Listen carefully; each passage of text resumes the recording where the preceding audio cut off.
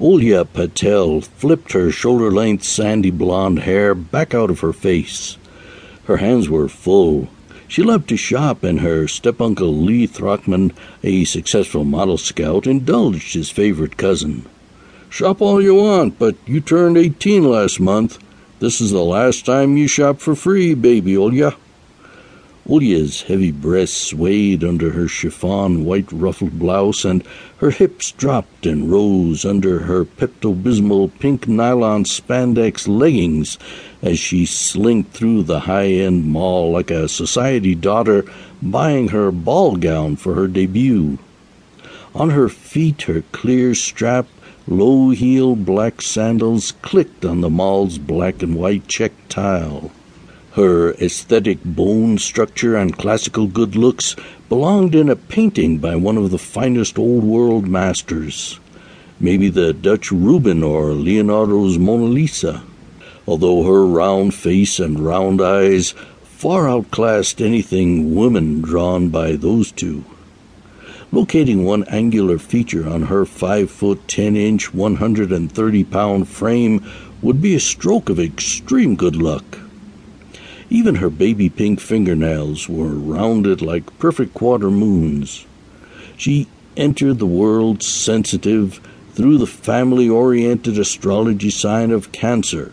The innocent woman girl wanted to establish a home and obtain fame at the same time.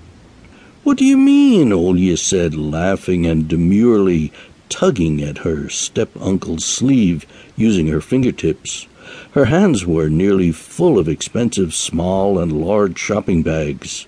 Her vivacious smile and buoyant mood swept over all near, forcing them to smile at her coy antics.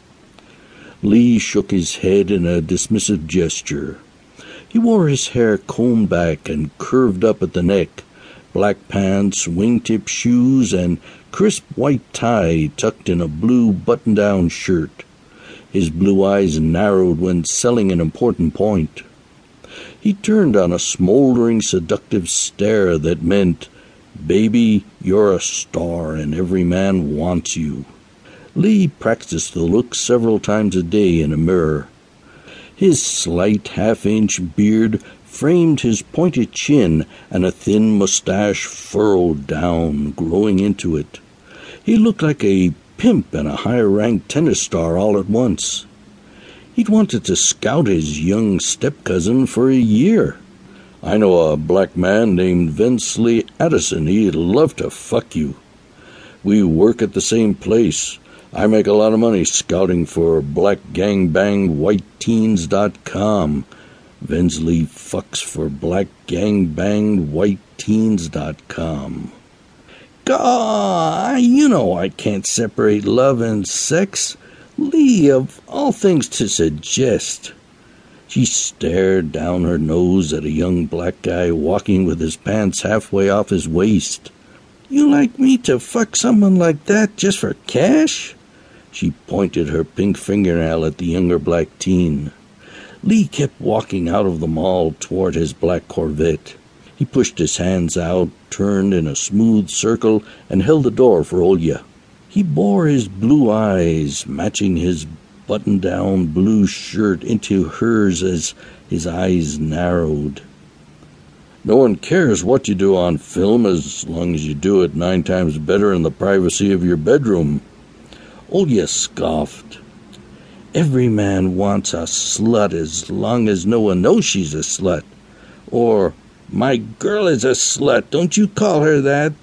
Her low-heeled black sandals went mute on the concrete sidewalk. Lee nodded silently, thinking seriously over the concept name. Olya hardly allowed her step-uncle's comments to stun her. She was numb to the double standards by now. Horny men wanted to fuck her, and had wanted to for a long time now. But for Olya, love and talking couldn't be separated. She wanted guys to say nice things about her body, its ballerina-balanced beauty,